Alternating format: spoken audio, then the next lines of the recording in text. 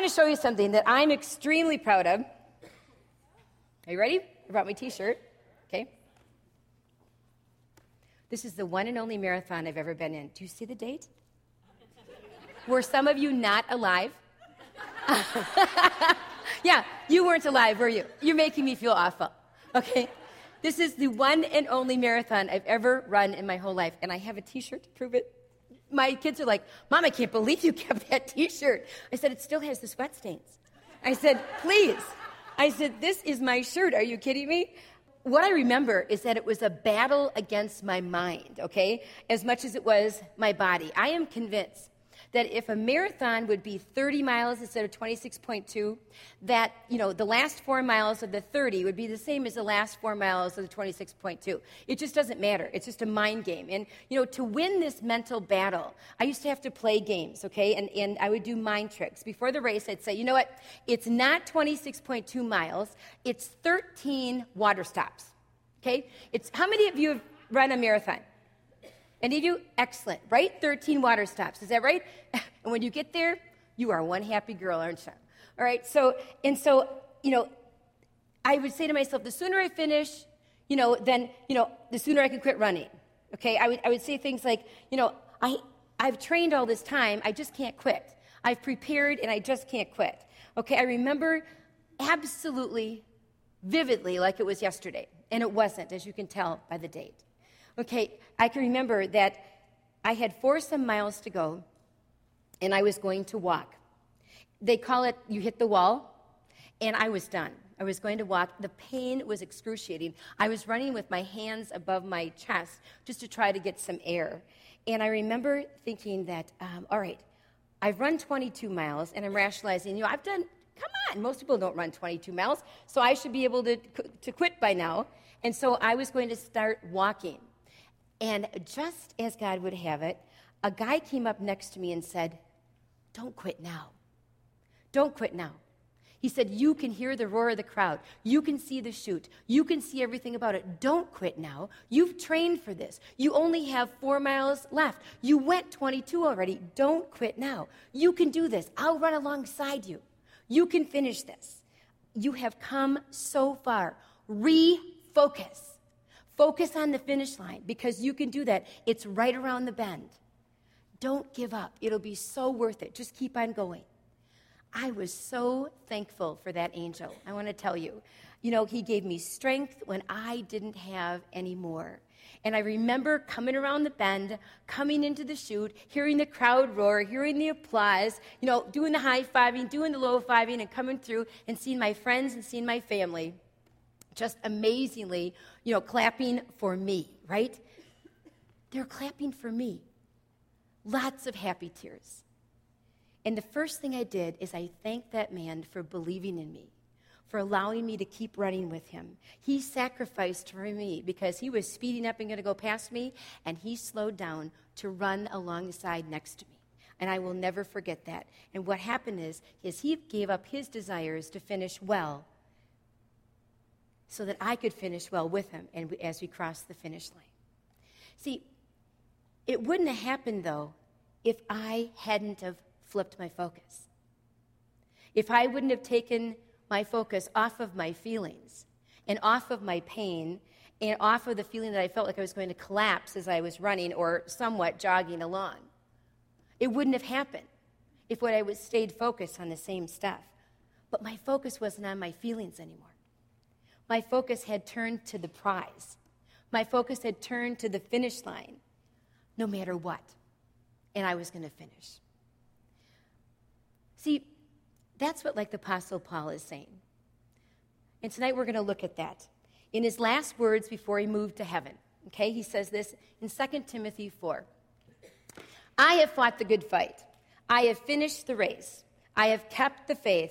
Now there is in store for me a crown of righteousness, which the Lord, the righteous judge, will give me on that day. Did you hear what Paul said? He said, this is what I've done. I'm going to continue doing this. I am fighting the good fight. I have fought it. And I'm going to run the race. And he kept focus. And I'm sure there was a time when he needed to flip his focus. I mean, have you read about the Apostle Paul? The storms he went through, the shipwrecks he went through, the thorn in his side, all the different stuff, the false accusations, the prison time he spent. Most of the time, I'm sure he had to flip his focus. So here's my question for you tonight. Do you need to flip your focus? Kathleen. One cheek in it.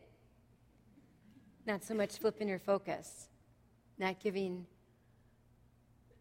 the one who is worthy the stool of her life. That's what Paul's talking about in Philippians 3. And if you have your Bibles, I'd like you to open up. If not, I just want you to listen. It's Philippians 3, verse 12. It says, "Not that I have already obtained all this or have already been made perfect, but I press on to take hold of that for which Christ Jesus took hold of me. Brothers and sisters, I do not consider myself yet to have taken hold of it, but this one thing I do, forgetting what's behind and straining toward what's ahead, I press on toward the goal to win the prize for which God has called me heavenward in Christ Jesus. After all of us who are mature should take such a view of things. And if on some point you think differently, that too God will make clear to you. Only let us live up to what we've already attained. Join with others in following my example, brothers, and take note of those who live according to the pattern that we gave you. For as often as I have told you before and say it now again with tears, many live as enemies of the cross of Christ. Their destiny is destruction, their God is their stomach, their glory is in their shame. Their mind is on earthly things. But our citizenship is in heaven, and we eagerly await a Savior from there, the Lord Jesus Christ, who by the power that enables him to bring everything under his control will transform our lowly bodies so that they will be like his glorious body. Won't that be a great day? No more marathons anymore for that, right?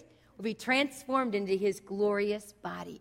Did you notice how Paul continued to remind himself to stay focused, to continue to keep on keeping on, or if necessary, to flip his focus? Words like this: I press on. This one thing I do. I press toward the goal for the prize. As well as, and if you think differently, God will make it clear to you as well. In other words, he'll flip your focus. What was Paul's goal? What was his resolve? What was his focus in life? What was his prize at the end of the finish line?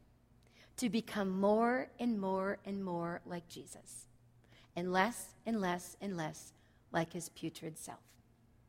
Yep, that's what it was. Back in verses 10 through 11 in Philippians 3, it says, I want to know Christ and the power of his resurrection and the fellowship of sharing in his suffering so I can become like him. Then he says in 1 Corinthians 2, he says, I'm resolved to know nothing except Jesus Christ and him crucified.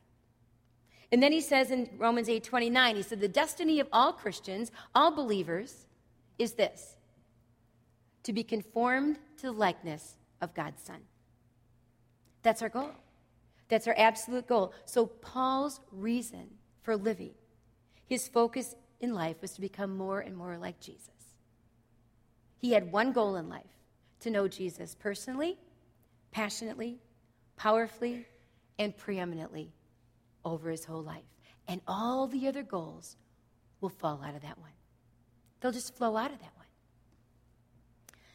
You know, I know that I used to have one goal, and Jill shared as she was introducing me, as I shared my testimony years ago, that one goal was pretty much all about living for me.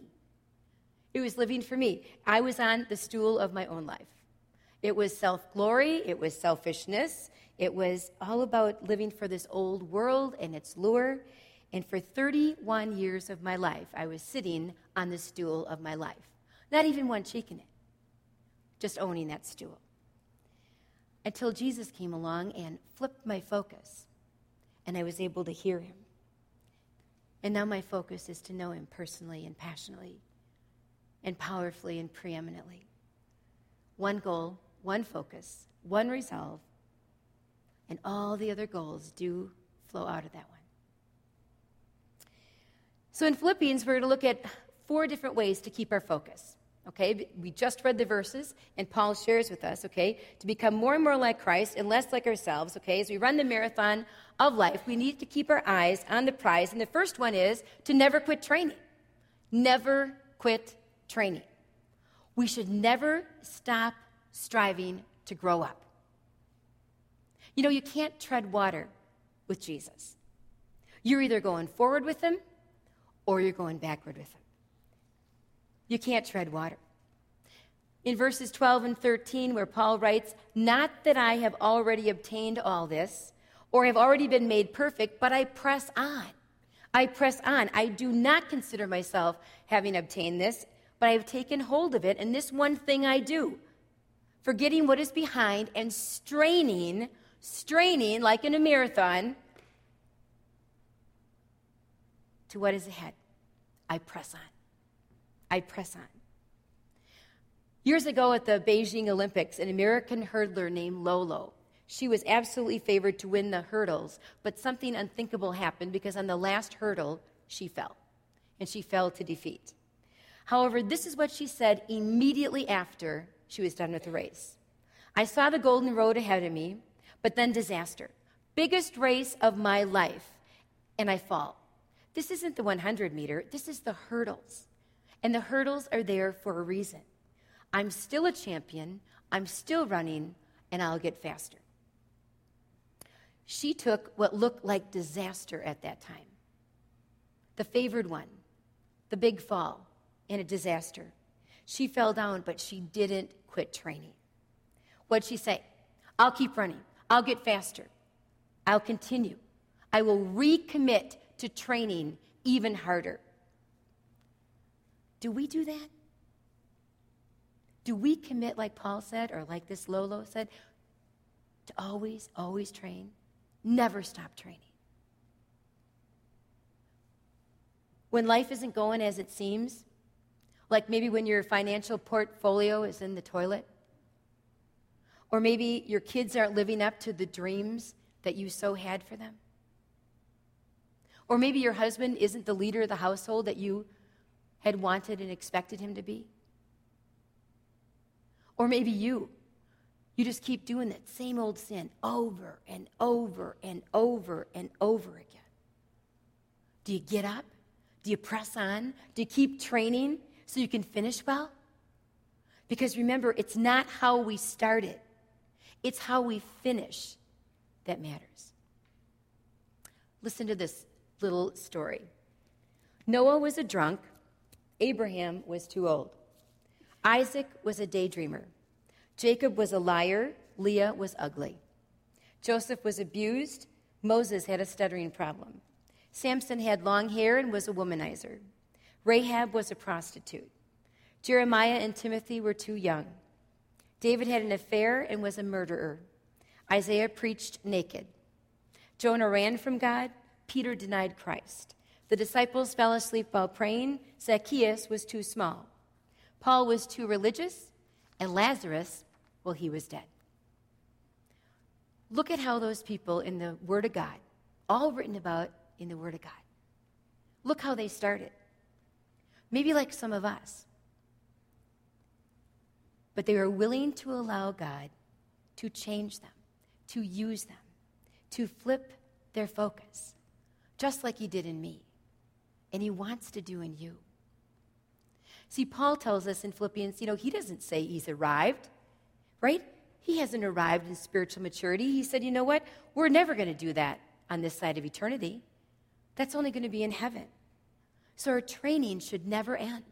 Our focus should never end. We need to be more and more and more like Jesus in our thoughts, our words, and actions as we keep our focus on him. Think about the Apostle Paul, just a little bit of history on the guy, okay? He was one of the big kahunas in Christianity. He wrote more than half of the New Testament, okay? He started several churches. He did the spread of Christianity in the then-known world. He was given the title of apostle, which is a title that's authoritative. that he's able to settle doctrine and church policy with that authority. And in spite of all of his influence, in spite of all of his power, Paul never reached a point where he said, yeah, I made it. Yeah, I'm here. I've arrived. That's great. I know all I need to know. In fact, you know what he said? He said the exact opposite. He said, I'm learning. I'm still growing. There is always something more to learn, something more to understand, how to be Jesus, how to do what Jesus would do.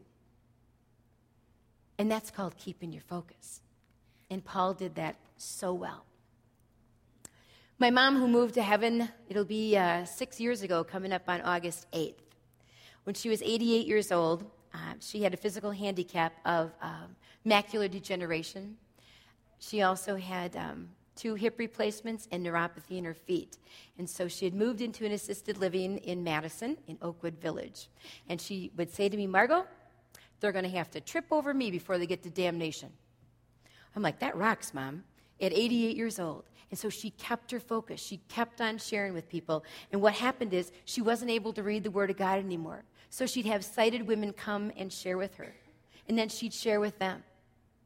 She'd listen on tape and to recordings to her favorite pastors like Stuart and Jill Briscoe or Charles Stanley or Chuck Swindoll. She kept training. She kept focused at age 88. She kept wanting to be more and more like Christ. She even led Bible studies because she had hidden the Word in her heart. And her one goal was to know Jesus personally and passionately and powerfully and preeminently over her whole life. And she never gave up training. Her last breath, she looked at me with her finger and she said, in my eyes, Margot, you be faithful. Never quit training. You be faithful. She kept becoming more and more like Christ because that was her one goal. That was her one focus. And you know what that did? It kept her humble. She had such a grateful heart. She was so humble because you know what it did? She became more acutely aware of her inadequacies, of her limitations, of her weaknesses. So if we want to keep focused, or if we want to have Jesus flip our focus, we have to never, ever stop training. And secondly, we must commit to never look back. Never look back. Verse 13 that we read before says, forgetting what is behind and straining for what is ahead. Right? With those 22 miles, it'll be like, oh yeah, I did 22 miles. Okay, I'm looking back. I got 4 to go. 4.2 to be exact. Straining for what's ahead. You know, the biggest barriers for most of us in enjoying Jesus, what he has for us today, is our stubborn unwillingness to release those things that happened yesterday. To let those things go. And some of the things that we can't release are accomplishments of the past. They're accomplishments. We live on our past triumphs. Like we live on like a decision you made for Christ in your early childhood. Or there was a time when you were on a spiritual mountaintop and you just loved it and you keep looking back at that time. Or there was a moment when you took a bold stand for Jesus Christ with someone in the past, but it was in the past because it's the only time that you can remember that you ever did. That kind of stuff. See, these spiritual milestones, what happens is, as wonderful as they were, they become tombstones. They become tombstones because we have grown, I should say, we have not grown past that point. Because we keep looking back at those as the accomplishments. We stopped doing the forward progress, and we constantly stand looking back at the good old days, wishing that those were there. Like the Israelites in the Old Testament. I mean, what a hoot they were. You know, I mean, here's God leading the Israelites, right, to the promised land, out of Egypt, okay? And he had everything that they needed for their journey, everything. Because that's who God is. He provided everything. They had shade by day, they had light by night, they had water to drink, they had manna to eat. And what happened is, the time came, however, when the people didn't keep looking forward and thanking God for what he'd given them, they kept looking back to what they had in Egypt, to the point that they said this out of Numbers 11. We remember the fish that we ate in Egypt at no cost. Also the cucumbers and melons and leeks and onions and garlic. But now we have lost our appetite. We never see anything but this manna. Manna that came to them miraculously every day. See, the people of Israel began to hunger for those things of the past and had lost their grateful heart of what they had now in the present and what they'd have in the future. And so God taught them a great lesson, giving them the things that they asked for.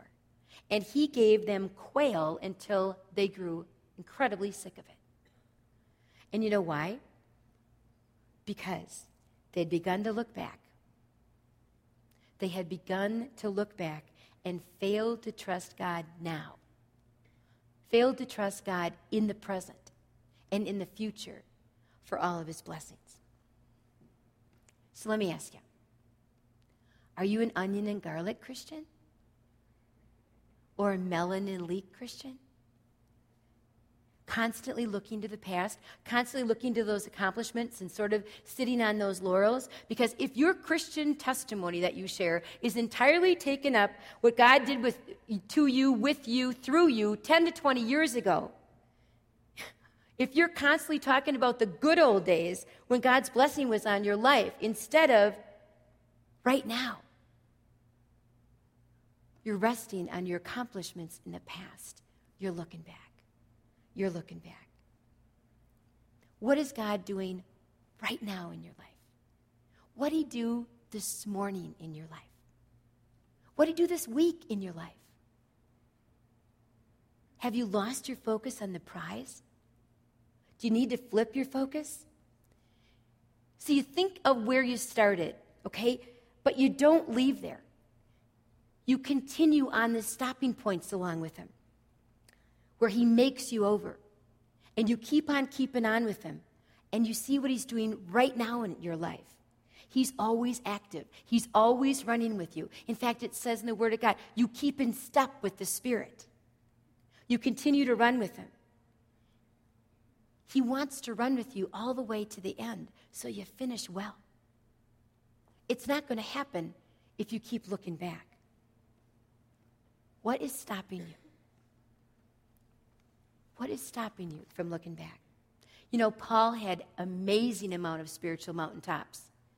I mean, in his past, to which he could have gone and retreated and just sat there and numbered them and said, yep, done this, yep, great. But he says, I'm forgetting the good things of the past so I can reach out to the better things that God has for me. Many people, when I speak at all different places or when I run into them, at grocery stores or, wherever we hang out and they recognize my voice or whatever, they'll say, oh, Margaret, you know what, I so miss you guys on the fish. I so miss that in my life. And I'll say, you know what, I do as well. But God has something better that he's doing, right? That was a 5-year time that this is where we were and this is what he had. And now he continues to be the same God and he's doing something even more. And we have to continue to keep our eyes on the prize. And I want to join him in whatever he is doing. I don't want to keep looking back at the past and saying, oh yeah, that was great. I want to join him in what he's doing now. Whatever he wants.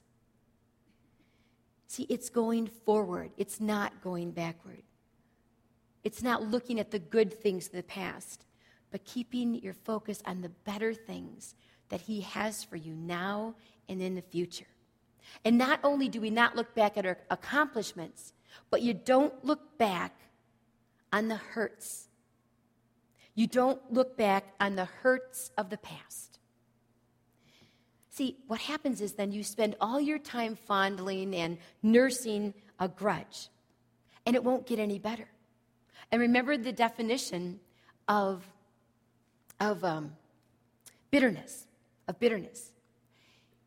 It is swallowing a bottle of poison, hoping the other person will die. Right? Swallowing a bottle of poison, hoping the other person would die. My precious dad, who is also moved to heaven now, he was an incredible provider. He loved Jesus. He had a commanding presence when he entered the room. He was very humorous, okay? But you know what? He never got beyond the hurts of the past. Never got beyond it. It crippled his joy. It crippled his walk with the Savior. Every Sunday, after we'd come home from church, every Sunday, he'd say to my mom, "Ma, you know, Bill Bonfield didn't say hi. You know, Bill Johnson, you know, I went and picked out the organ and I did all this stuff. I did all the research for it and everything. You know, Bill Johnson's never thanked me. You know, I don't know who was it that voted against me to be trustee this year on it, but I think it was John Worden." It'd go on and on and on. Oh, sure, he was a believer. But he never got to believing what Paul said was personally true for him. Brothers, I do not consider myself yet to have taken hold of it, but this one thing I do, forgetting what is behind and straining toward what is ahead. I press on toward the goal to win the prize for which God has called me heavenward in Christ Jesus. All of us who are mature should take such a view of things. And if on some point you think differently, God will clear that up for you too. Only let us live up to what we have already attained. Paul had tons of hurts he could dwell on. His ministry, his entire ministry, was under the open hostility of all those around him. Darts were flying arrows were flying at him all the time. And he kept on keeping on, but he refused to look back and dwell on the unfairness of life. What do you do? What do I do? I know sometimes when I share what has happened in my life that many ask, how can you possibly get over that unthinkable hurt of the past in your life? And I share, you know, hallelujah, quite frankly, it's what brought me to a need for the Savior. It's what brought me to my knees. I am so thankful for the hurts of the past because he has used them for my good and for his glory. Because that's who he is. So we aren't to look back at the accomplishments, we're not to look back at the hurts, and then we're not to look back at the sin and the guilt that we can be burdened by. Paul was the chief among all sinners, he said, didn't he? Absolutely. Was Paul, he says, man, I was a chief of all sinners. He sinned before he became a Christian. He tortured, he murdered people. He murdered Christians, innocent people. He had caused tons of pain. He had caused much damage to the cause of Christ, to the cross of Christ. And now he was faced with a choice. He can either dwell on that, on those past sins, those past guilt burdens, or he can accept God's forgiveness freely and learn from that and walk forward and experience that newfound joy. And Paul, thankfully, chose the latter. He looked forward. He decided not to look back. In my own life story, you know, I went from a Saulette to a Paulette.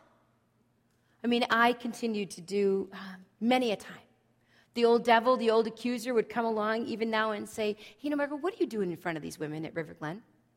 What are you doing sharing with them? You know what? You did this. And I'll say, but guess what? I have been redeemed. And when people see a redeemed life, they just might believe there's a Redeemer. So you can just skedaddle on and bother somebody else in the name of Jesus because I'm not listening to the accusations in my ear. Because the Word of God says, as far as the east is from the west, so is my sin forgiven. That's what you say to him. I'm sure that's what Paul says to him or said to him. You don't look back at the past sin, at the past guilt. You keep on keeping on. In the 1984 Olympics, it was in Los Angeles. The favorite to win the 110-meter hurdles was an American guy named Greg Foster. And the gun goes off, and he's a little nervous, but you know what? He kept the lead. And just as he's getting to the very end, to the finish line, he ever so slightly, just peers over his right shoulder. And that was a huge mistake, because that small move cost him a few hundredths of a second, and he lost to his training partner, Tom Jefferson. He looked back, just ever so slightly. And the one thing Paul is saying, if you want to achieve greatness in the kingdom of God, don't look back. You must not look back, either at the successes of life, the failures of life, the sin, the past guilt, all that burden. Don't look back. It's forgiven. That will only slow or stop your progress. You must remain focused. So let's ask ourselves, what accomplishments are you looking back at? What hurts are you looking back at and sort of nursing them? What sin, what guilt are you looking back at that keeps you from running freely with Jesus all the way to the finish line? Because he doesn't want you to live like that. He wants you to remain focused. Never quit training. Never look back. And then you need to train with winners and champions.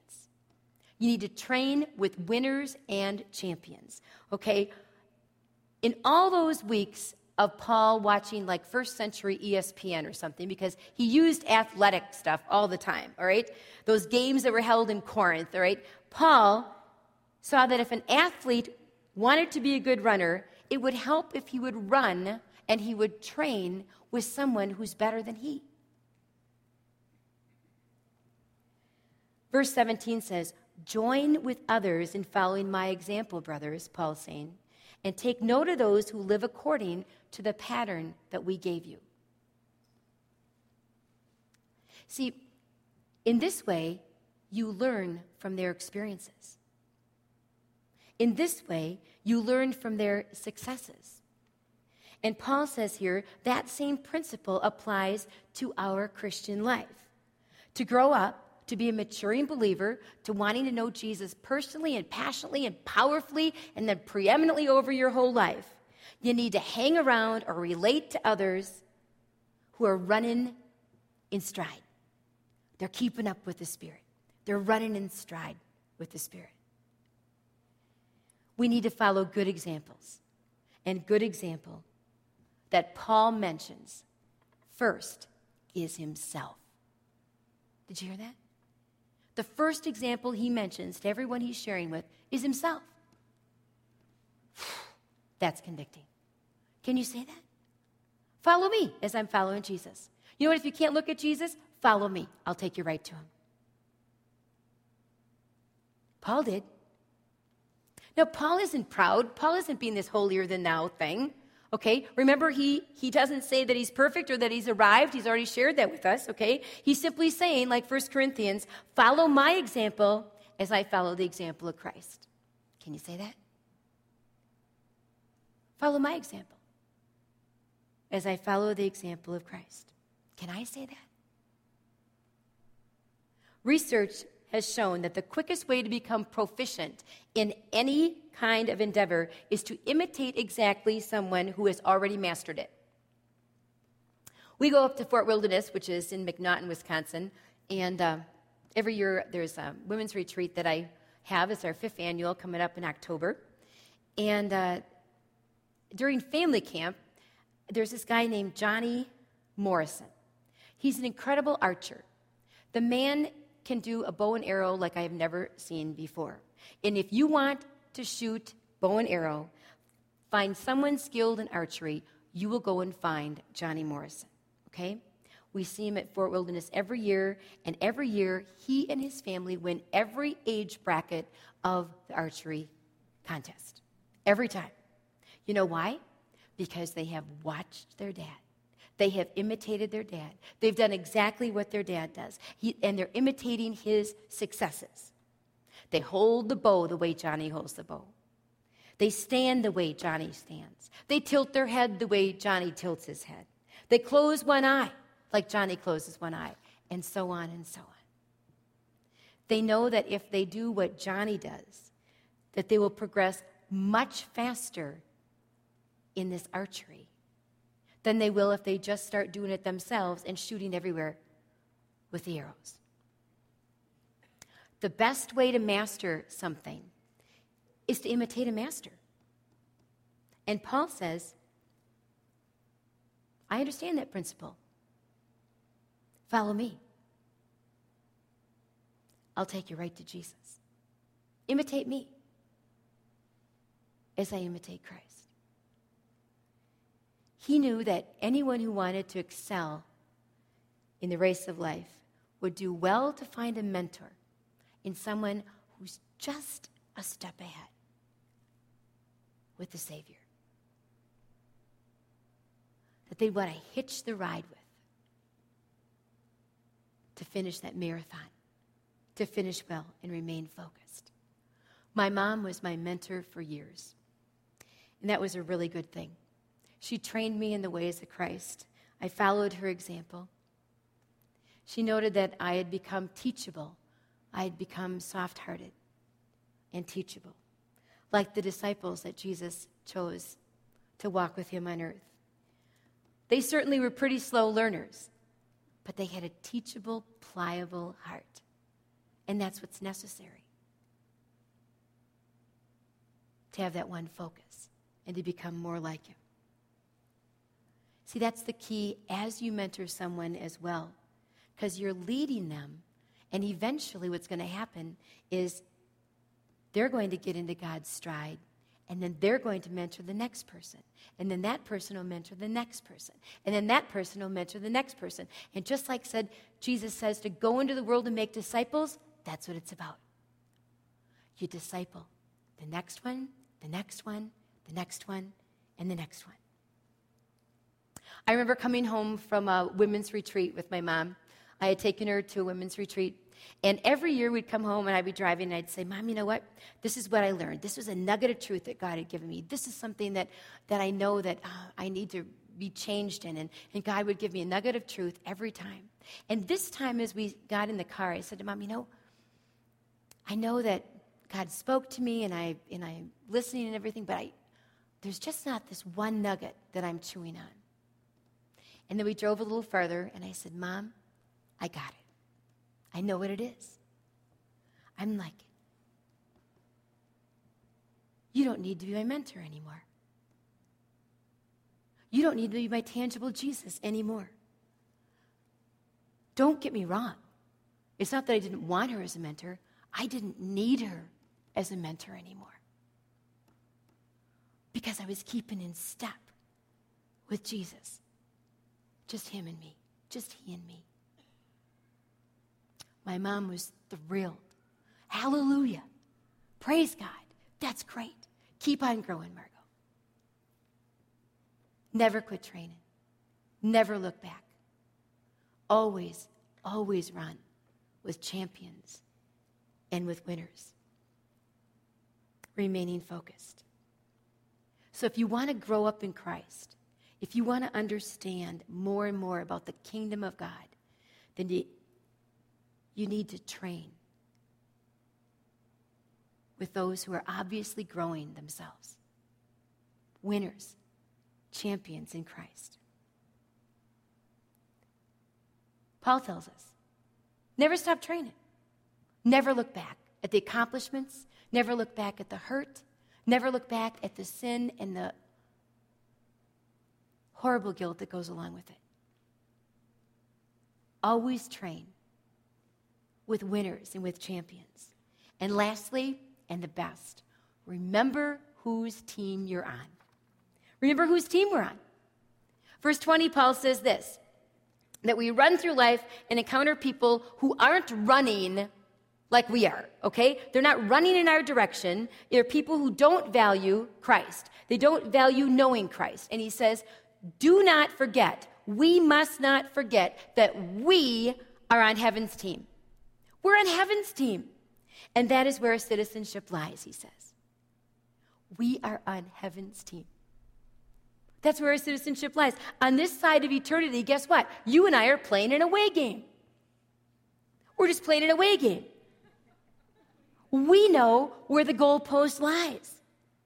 And to make any progress toward that victory, you have to know where the goalpost lies. And that's heaven. That's heaven. I heard a story that my dad told years ago, a true story. And it was when World War II broke out, and my dad was in World War II. This guy named John joined the Navy. And so did a buddy of his. And the day came when the buddy of his and John went to the little town to catch the bus. And as John's buddy was climbing on board and sitting next to him, the buddy's father tugged on the son's elbow, and this is what he said.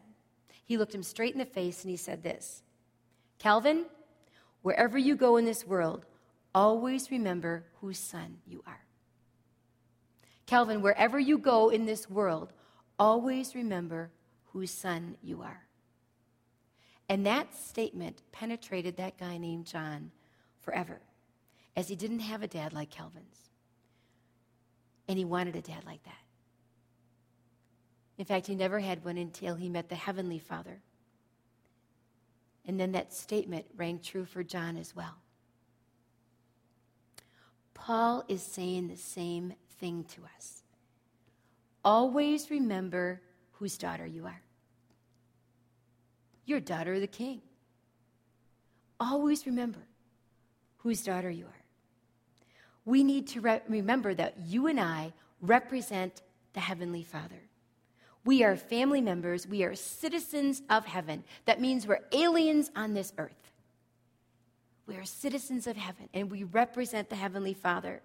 Eternal life started the second that you accepted Jesus Christ as your Savior.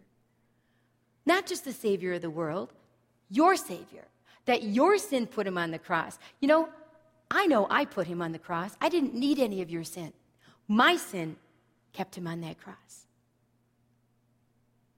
That's when eternal life started. And as we continue on, we realize that we are daughters of the King. We are forgiven, and we are walking with the King. So we better act like it. We better act like it, or we won't be bringing other people on our race because we're not acting any different than they are. Why join the race? Why come along? They won't see any difference in us. They're a citizen of this world, and we're a citizen of heaven. They won't see that we're on the away team. So Paul says to the Philippians, and he says to us tonight, you must never forget that you are citizens of heaven. That's a very, very good thing. And your conduct, however, must match your citizenship. Listen to this story. Alexander the Great was one of the greatest military generals who ever lived. He conquered almost the entire known world with his vast army. And one night during the campaign, he couldn't sleep. He left his tent to get up and walk around the campgrounds. And as he was walking around the campgrounds, he came across a soldier who had fallen asleep on guard duty. That was an incredibly serious offense. The penalty for falling asleep on guard duty was in some cases instant death. They'd pour kerosene on him and they would light it. The soldier began to wake up, and Alexander the Great approached him, and recognizing who was standing in front of him, the young man feared for his life. Alexander the Great said, "Do you know what the penalty is for falling asleep during guard duty?" "Yes, sir." "Soldier, what's your name?" "Alexander, sir." "What's your name?" "My name is Alexander, sir." I'm asking you, what is your name? My name is Alexander, sir. Alexander the Great then looked at the soldier straight